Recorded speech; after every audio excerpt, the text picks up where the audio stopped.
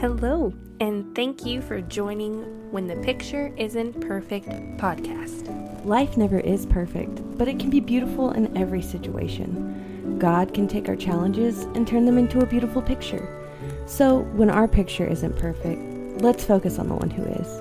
I'm Caitlin. And I'm Megan. Our lives are not perfect. Things go wrong, bad things happen. But with God's help, we are making our masterpieces. Hello! Welcome back to When the Picture Isn't Perfect podcast. I'm Megan, and today we are continuing our series in the book of Ruth, talking about a woman whose life was far from perfect, but we're watching and seeing how God's turning it into a beautiful masterpiece. And if you have not listened to the past two episodes, we studied chapter 1 and chapter 2. So pause this here, go back and listen, because we are picking up in chapter 3. Let's begin. Verse 1. Then Naomi, her mother-in-law, said to her, "My daughter, should I not seek rest for you, that it may be well with you? Is not Boaz our relative, with whose young women you were? See, he is winnowing barley tonight at the threshing floor. Wash, therefore, and anoint yourself. Put on your cloak and go down to the threshing floor. But do not make yourself known to the man until he has finished eating and drinking. But when he lies down, observe the place where he lies. Then go and uncover his feet and lie down, and he will tell you what to do." And she, Ruth, replied, "All that you say, I will do." Wow, this chapter really just jumps right in there. It is a very strange chapter through the eyes of someone who lives in the 21st century. But we're going to put on our Jewish glasses and try to see it from a Jewish perspective, because it is a beautiful representation of redemption. So, the first couple verses, Naomi realizes that Boaz was a close relative and he could redeem them. And we talked about that last week. That meant that he could buy back their land and keep their family name alive. So Naomi quickly plays matchmaker. And as a foreigner, Ruth probably doesn't understand these Jewish customs. So Naomi takes the time to tell Ruth exactly what to do. So in Jewish culture, the Jews would wash, they would be anointed, and they would be wearing special clothing before they approached God, their Redeemer. Ruth, however, she was approaching someone who Naomi hoped would be their physical Redeemer. Therefore, these acts were important from a Jew's perspective to go through. And to understand the rest of these instructions, we have to understand what a threshing floor is and why Naomi knew that Boaz would be there. So, in the last chapter, we saw that it was harvest time. They were all in the field gathering grain. Once this process was over, they had to take everything to the threshing floor. The threshing floor was usually outside on a hillside because they wanted to take advantage of the wind and from breezes.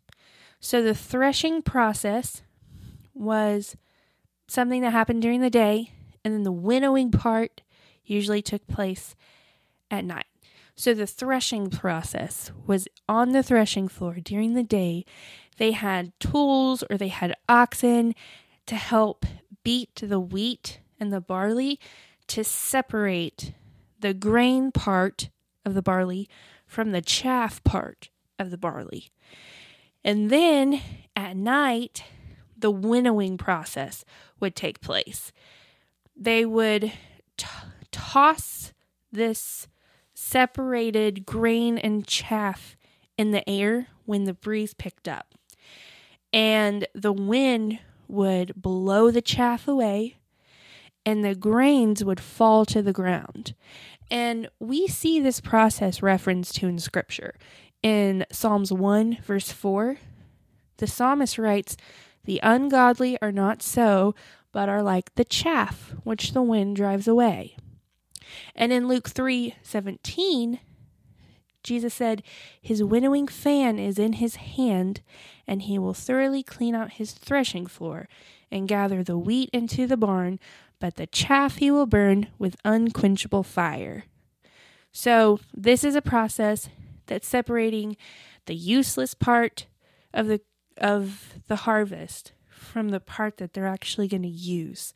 They burn the chaff that would blow away in the wind, and the grain that fell to the ground was what they actually used. So this was the threshing floor. This was the process.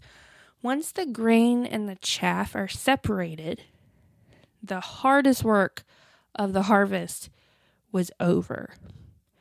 So that meant that there was great time for thieves to come in and steal after the hard work was done. So usually someone would stay and sleep there at night to guard the harvest. Thieves, they would take advantage of the dark. They didn't have flashlights and floodlights back then, so they would take advantage of the darkness. And Naomi knew that Boaz is going to be staying there, sleeping there to protect his own harvest. Okay, so that's why Naomi knew where Boaz would be, what was going on, and gave Ruth the instructions that she did. So we're going to pick up in verse 6, and hopefully this makes a lot more sense. So she went down to the threshing floor and did just as her mother-in-law had commanded her.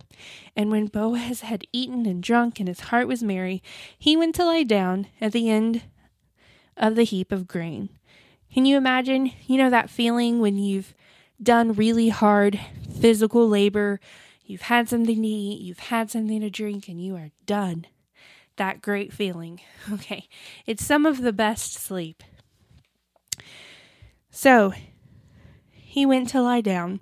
Then she, talking about Ruth, came softly and uncovered his feet and lay down. And at midnight the man was startled and turned over, and behold, a woman lay at his feet. And he said, "Who are you?" And she answered, "I am Ruth, your servant. Spread your wings over your servant, for you are a redeemer." Okay, Ruth obeyed her mother-in-law's request. She did everything that Naomi said to do. Ruth didn't come in and interrupt Boaz's work. She waited till it was done, and she waited till he was resting. Now, the uncovering the feet part sounds a little weird, but back then in that culture, that was a sign of servitude.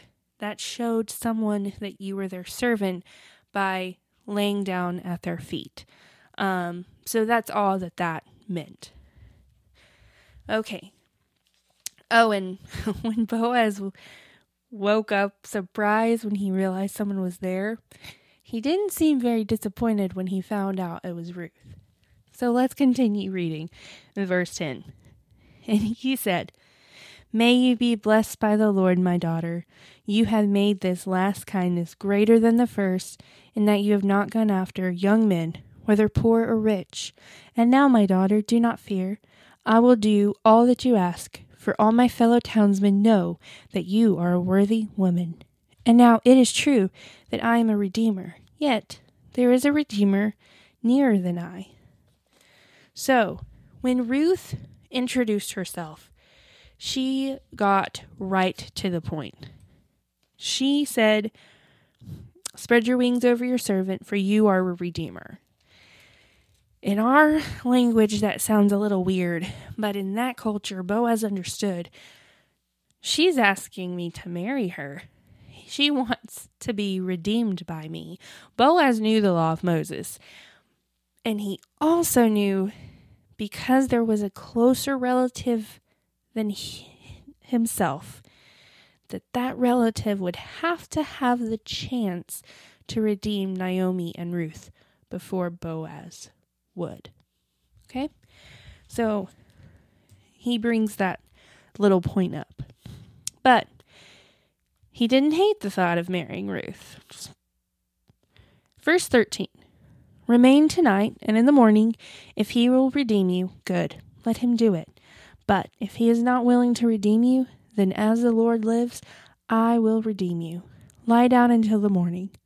So she lay at his feet until the morning, but arose before one could recognize another. And he said, let it not be known that the woman came to the threshing floor. So Boaz did not want to put Ruth in danger by traveling home in the middle of the night. Remember, this is a time when thieves would come to the threshing floor to see what they can have. So he didn't want to put her in danger by traveling home late at night. But he also did not want to hurt her reputation by anyone getting the wrong idea. So it says that she arose before one could recognize another. So it was still dark, but it was early morning so that it was safer. Boaz was worried about keeping her safe and had her leave before anyone would see and get the wrong idea to hurt her reputation. Okay, verse 15. And he said, bring the garment you are wearing and hold it out. So she held it, and he measured out 6 measures of barley and put it on her. Then she went into the city. And when she came to her mother-in-law, she said, how did you fare, my daughter? Then Ruth told her all that the man had done for her, saying, these 6 measures of barley he gave to me, for he said to me, you must not go back empty-handed to your mother-in-law. She replied, wait, my daughter, until you learn how the matter turns out, for the man will not rest, but will settle the matter today. So Boaz didn't let Ruth go back to Naomi empty-handed. He provided for her once again. All of these actions of Boaz keep proving to Ruth that he was ready and willing to provide for her and Naomi and to redeem them. It's amazing. They have come so far. Think of what Naomi said back in chapter 1 when she had said she had left full, but she had returned to Bethlehem empty. And now look at everything God has done to provide for them. Now Naomi knew that the Lord was going to bless them with a redeemer. And in the last chapter, we're going to see how this beautiful masterpiece finishes, because God did an amazing job, and this story does not end badly. In fact, their story impacts us today, and it is amazing. So be sure and join us next week. Thanks for listening.